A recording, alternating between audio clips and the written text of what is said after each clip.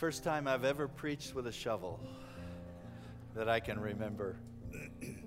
This is a ceremonial shovel inscribed with these words: South Church, Phase 3 Chapel Edition, May 18, 2014, from the Wheelan Daveco Corporation.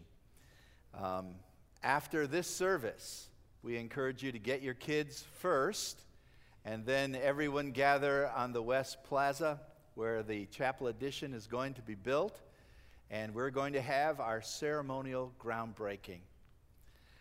We have had Commitment Sunday. Today is Celebration Sunday, and let me give you the results up to this point. Our goal was to raise $1 million this calendar year, and the amount given and pledged, $1.05 million. Praise the Lord for that. Amen.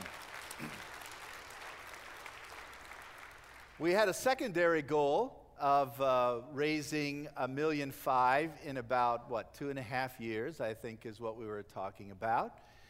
And the pledges, the faith promise offerings up to this point are $1.45 million. So some people haven't given their gifts yet. We'll hit that very soon. In fact, if you have 55 grand in your pocket and you want to take care of that today, we would appreciate it. No, some of you haven't given yet. I know some people don't believe in signing a card and making a faith promise offering, but you're committed to giving, so there's no way we can track that. We'll just watch the money come in. And I really believe in the 3 years that we were talking about, or 2.5 years, talking about trying to raise this goal, I really believe we could raise the whole thing by then. As God touches hearts and as God reaches into more lives. So that's really my prayer, and I want to praise God, and I want to thank you for your wonderful generosity and for this great day of celebration. Let's give the Lord a hand, shall we?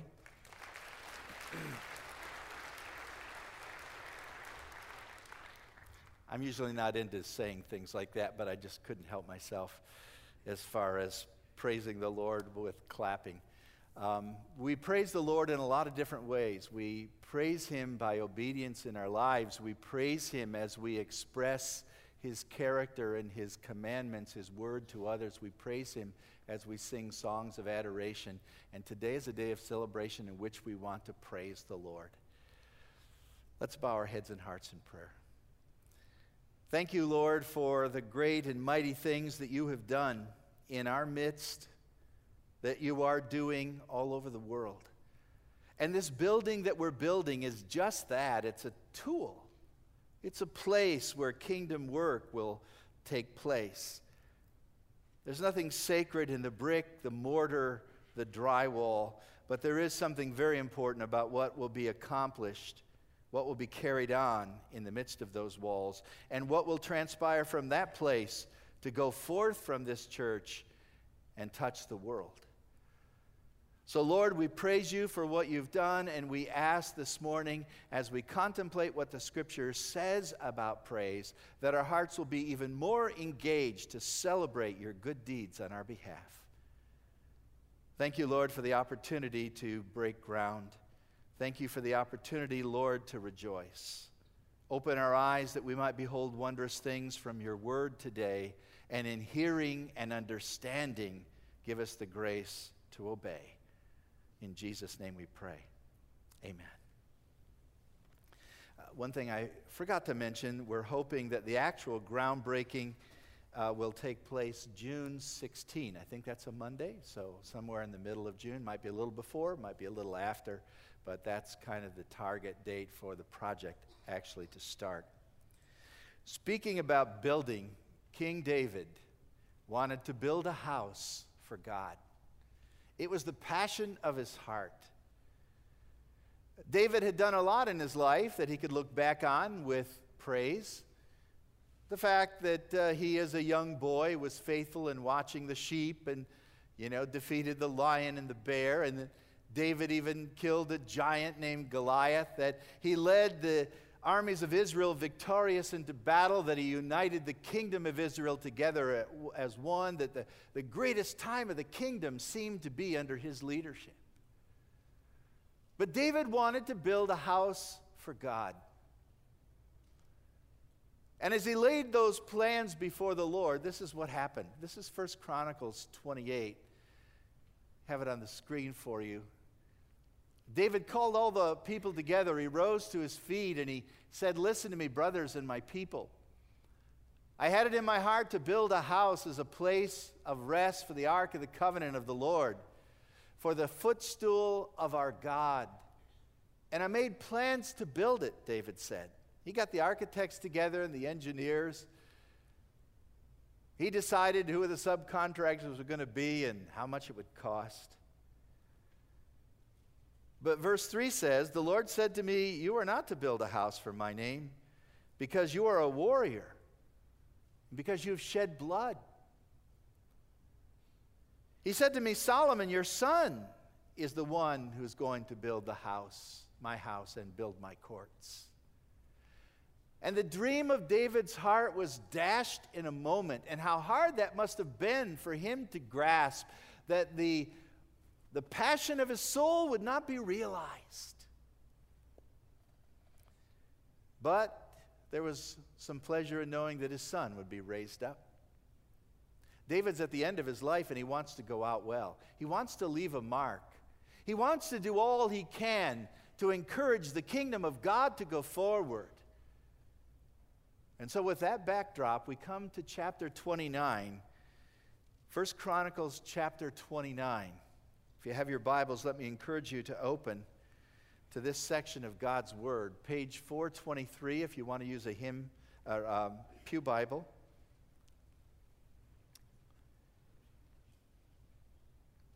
First Chronicles 29 and verse 1, "Then King David said to the whole assembly,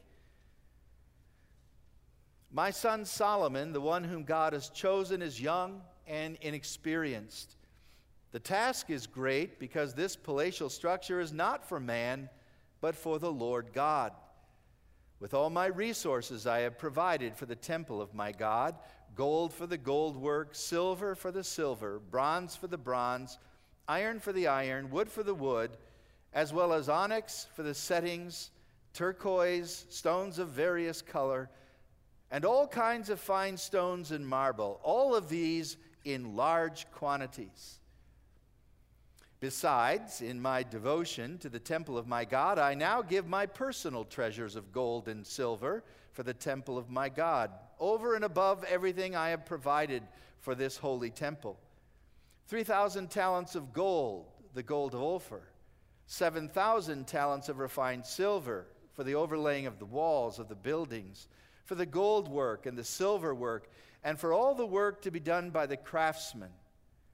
Now, who is willing to consecrate himself today to the Lord?'" And let's stop our reading right there. As we come to 1 Chronicles 29, the theme is giving. And it's the giving for this temple project that Solomon is actually going to do, but David is the fundraiser. He wants to do all he can to encourage this work of God to continue. So he gives, first of all, of the royal treasuries. Verse 2, "With all my resources I provided for the temple of my God." And he talks about the gold, the silver, the bronze, the iron, the wood, the onyx, the various precious stones. And I think it's in chapter 22 where some of these amounts of these items are actually specified. But these are the royal treasuries. This is the money that David has access to as king. This is the money that they've gotten, the spoils from war, the taxes that people have given, all that's been accumulated in the monarchy. And David has a connection with that. He's able to tap those resources, and that's exactly what he does in amazing amounts. But even more astounding is when he goes to his personal checkbook. That's what he does in verse 3. "From my personal treasures, I'm now going to give." If the first was generous, the second indeed is generous and sacrificial. And David does give us the amounts, and they're staggering. when you calculate the amounts of the talent, it comes out to something like this: 110 tons of gold, 260 tons of silver. The gold alone, one mathematician in our first service figured, was over $3 billion. Staggering, generous amounts. David gives those gifts. And then he says in verse 5, the challenge. Now, who is going to consecrate himself? Who else wants to join in this project and be part of it? And the leaders respond. The leaders give. We read, the scripture tells us, verse 6, leaders of the family, officers of tribes, commanders of thousands and hundreds, the officials in charge of the king's work, they gave willingly. And then their amounts are given, starting in verse 7. 5,000 talents, along with 10,000 derricks of gold, 10,000 talents of silver, 18,000 talents of bronze, 100,000 talents of iron, and along with precious stones. If you calculate all of that, someone says it comes to 188 tons of gold, along with 10,000 special gold coins. Those are the derricks. 375 tons of silver, 675 tons of bronze, 3,750 tons of iron. And the amounts are staggering. We can't get our arms around these amounts. It's like the federal deficit, only in reverse, being given. This is generous. King David gave generously. Now the leaders are giving generously. And added to that, we read in verse 9 that the leaders gave wholeheartedly. The people rejoiced at the willing response of their leaders, for they had given freely and wholeheartedly to the Lord. This sounds a whole lot like 2 Corinthians 8 and 9, doesn't it? When the Macedonians' hearts were touched by grace, they first gave themselves wholeheartedly to the Lord. And then they gave sacrificially and generously and willingly or freely without compulsion, because grace had touched their hearts. And they gave in these amazing amounts that God was honored and the work would be accomplished. And the result of this type of giving is rejoicing. That's the second thing we see in this text, rejoicing. You see it twice in verse 9. The people rejoiced at the willing response of their leaders, for they had given freely and wholeheartedly to the Lord. And David the king also rejoiced greatly. His heart was deeply moved. He says in verse 17, "And now I have seen with joy how willingly your people who are here in this place have given to you." So it's a time of rejoicing. I think they're rejoicing for two reasons. Number one, because of the generosity of their leaders, but number two, because of the goodness of God. And so their voices are lifted up in praise. And beloved, this is a day for us to celebrate, South Church, because God has been good to us in amazing ways, and the leaders and the people have been generous. By the way, in verse 17, it indicates that the people also gave. Whether they gave later or whether they gave prior to this, I'm not exactly sure, but they also gave. So there was great rejoicing because of the generosity of the people and because of the goodness of God. We stand here at this point in church history, able to raise our voices in praise for what God has done in our midst and to celebrate the generosity of his people and the goodness of the Lord we serve.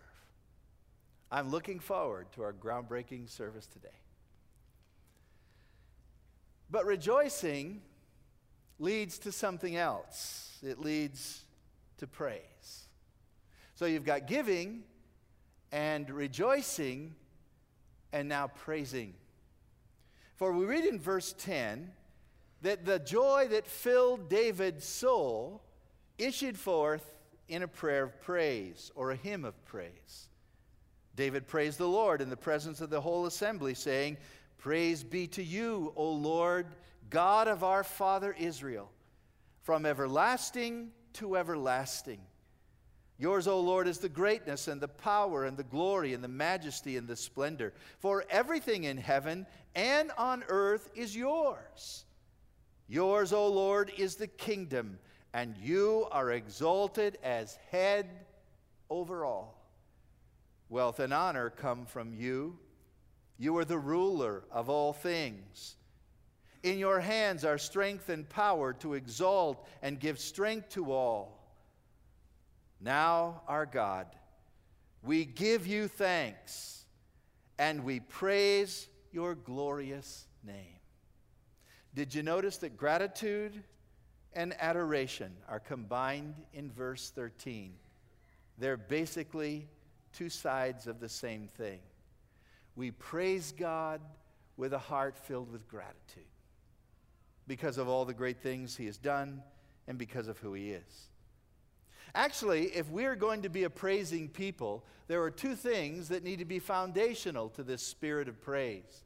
The first is a focus on God. That's where David starts, a focus on God. He says, first of all, God is great. He is worthy to be praised. Verse 10 and 11. He begins to recite the attributes of God to establish the reason why he's praising, to show the logic of this whole idea of adoration. Notice in verse 10, he calls God our Father, which is the very name Jesus used when he was here on the earth, and he taught us to use it as well. When you pray, say, our Father. It's a wonderful term that speaks of this filial love, this devotion and commitment. God is everlasting, verse 10. He is great, verse 11, and powerful and glorious, filled with majesty and splendor. And he's the owner of everything. Everything in heaven and everything on the earth belongs to God. And when you begin to recite, or when you begin to review in your heart the attributes of God, your heart will be lifted in praise. Sometimes when a congregation is singing, it's not doing a very good job of it. And a worship leader like Pastor Randy or Pastor Korb might stop the congregation and say, now wait a minute, let's start over. This is really bad. And they often say something like this, sing it as though you mean it. Have you ever heard that? Now let's really put our heart into this. I've got a better idea. When we start singing like that, let's stop the service and for 3 minutes bow our heads and think about the attributes of God. He's our Father. He's eternal. He's great and powerful. He's majestic and glorious. He's filled with splendor. Begin to think about how great God is, and then let's end that prayer meeting and see if our singing's any better. Because once your heart has a view of the greatness of God, you must praise. You must praise. And we have reason to praise God today because of his amazing goodness to us. It's a low view of God that causes us not to thank him and not to praise him. I've shared this quote before, but it's one of my favorite quotes. It comes from A.W. Tozer's Knowledge of the Holy, an excellent book on the attributes of God. And this is in the preface. The preface is worth the price of the book. And he says this, the church has surrendered its once lofty concept of God and has substituted for it one so low, so ignoble, as to be utterly unworthy of thinking and worshiping men. This she has done not deliberately, but slowly, little by little, and without her knowledge, and her very unawareness only makes her situation all the more tragic. This low view of God, entertained almost universally among Christians, is the cause of 100 lesser evils everywhere among us. And since the decline of the knowledge of the holy has brought on our troubles, a rediscovery of the majesty of God will go a long way toward curing them. Tozer goes on to say, it is impossible to keep our moral practices sound and our inward attitudes right, while our idea of God is erroneous or inadequate. If we would bring back spiritual power to our lives and to our churches, we must begin to think of God more nearly as He is. I say amen to every word of that. And one of the things that I want to focus on in my ministry and the ministry of this church is that we would have a biblical view of God, which is great. Some churches have such a wimpy view of God, it's no wonder people don't come to worship anymore, and it's no wonder the singing is lifeless. If God is not great, if God does not exist, then we need to stop this whole charade. I've heard people say, well, you know, if you kind of believe, if you have a faith, you're better off and life will be a little better. No, Paul said, if what we're believing is not true, we are of all people most to be pitied. Because what we believe is really damaging if it's not true. Right? But it is true. Without faith, it's impossible to please God, for he who comes to God must believe that He is, and must believe that He is a rewarder of those who diligently seek Him. God is, and God is great. And that ought to change the way we live. There was several years ago a cleric in the Church of England who was fired from his position as a priest. He was dismissed by the bishop, and you have to do something pretty bad to be dismissed in the Church of England that tolerates a lot of things. And this is why he was dismissed. He wrote a book in which he said, I don't believe in God. There's nothing out there. Well, great. I'm glad the Church of England has a conviction. Except here's the most amazing thing about the story. 65 other clerics criticized the bishop's action of firing this one guy, saying the Church of England should tolerate a wide range of views. If God is not real, we are of all people most to be pitied. But our God is great, so let's live in the light of that truth. Notice Paul's prayer also adds this: God is king. That is, He's ruler over everything. He's called king in verse 20. But He's described as king in verse 11. Yours, O Lord, is the kingdom, and you are exalted as head above all. The top ruler is the king. He is the sole reigning individual. He is the sovereign. No one else is on the throne. He's above all. Verse 12 says, He is the ruler of all things. We really begin to praise God when we see the fact that God is in control. That means of the good days and the bad days, of the bright days and the dark days. He's in control of it all.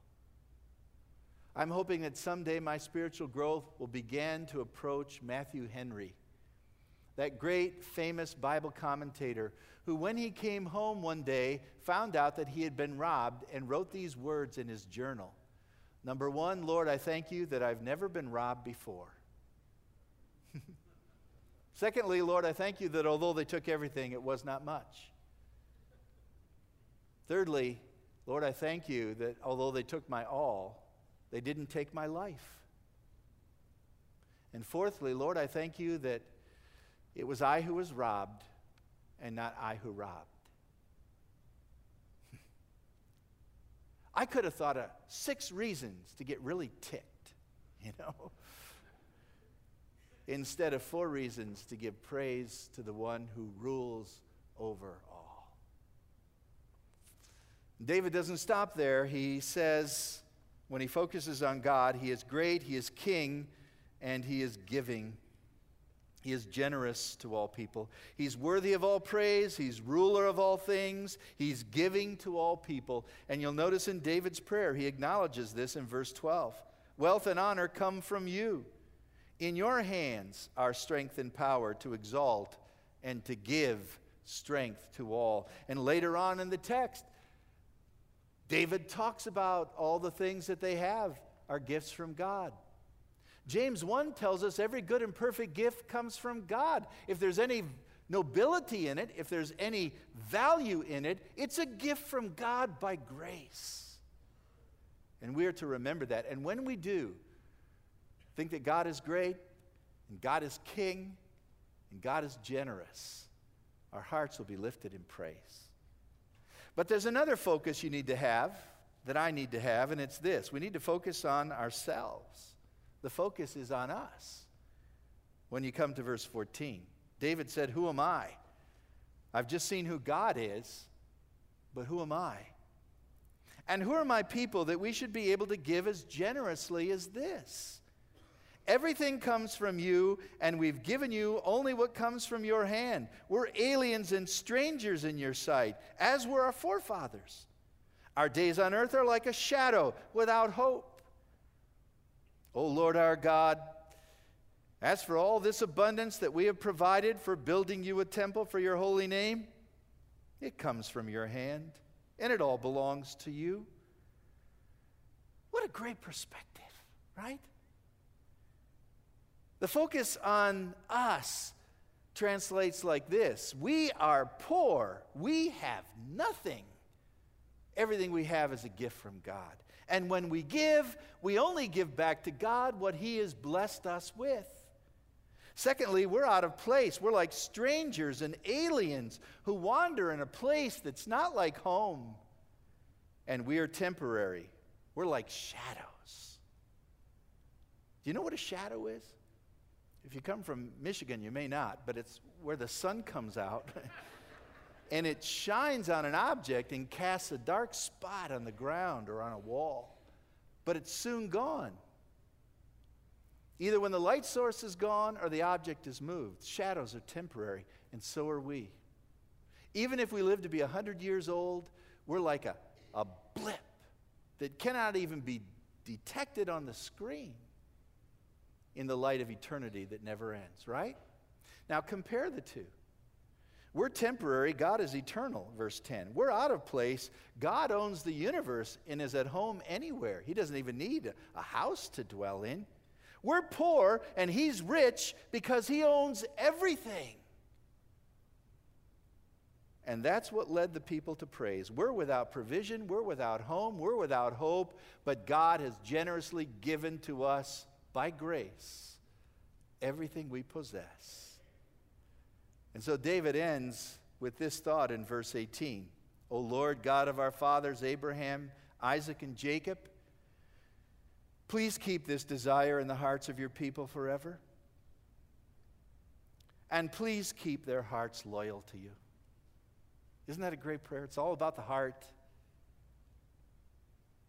Keep the desire of generosity in their soul. Keep this vision of you in their heart. And Lord, keep us loyal to you in all that you tell us to do. And that's my prayer for South Church. Lord, keep in our hearts this same desire and this loyal behavior through the rest of our existence. So when you get to verse 20, David said to the people, "Let's praise the Lord." And that's exactly what the people did. Do you know the doxology? Sing it with me, will you? Praise God from whom all blessings flow. Praise Him, all creatures here below. Praise Him above the heavenly host. Praise Father, Son, and Holy Ghost. And that deserves a good Amen. Father, we thank you for your amazing goodness to us. You are great. You are sovereign. You are generous. We are nothing. We possess nothing. We're strangers and temporary without hope. You've touched us by your grace. And now, Lord, help us to go from this place to accomplish your purpose. We pray in Jesus' name. Amen.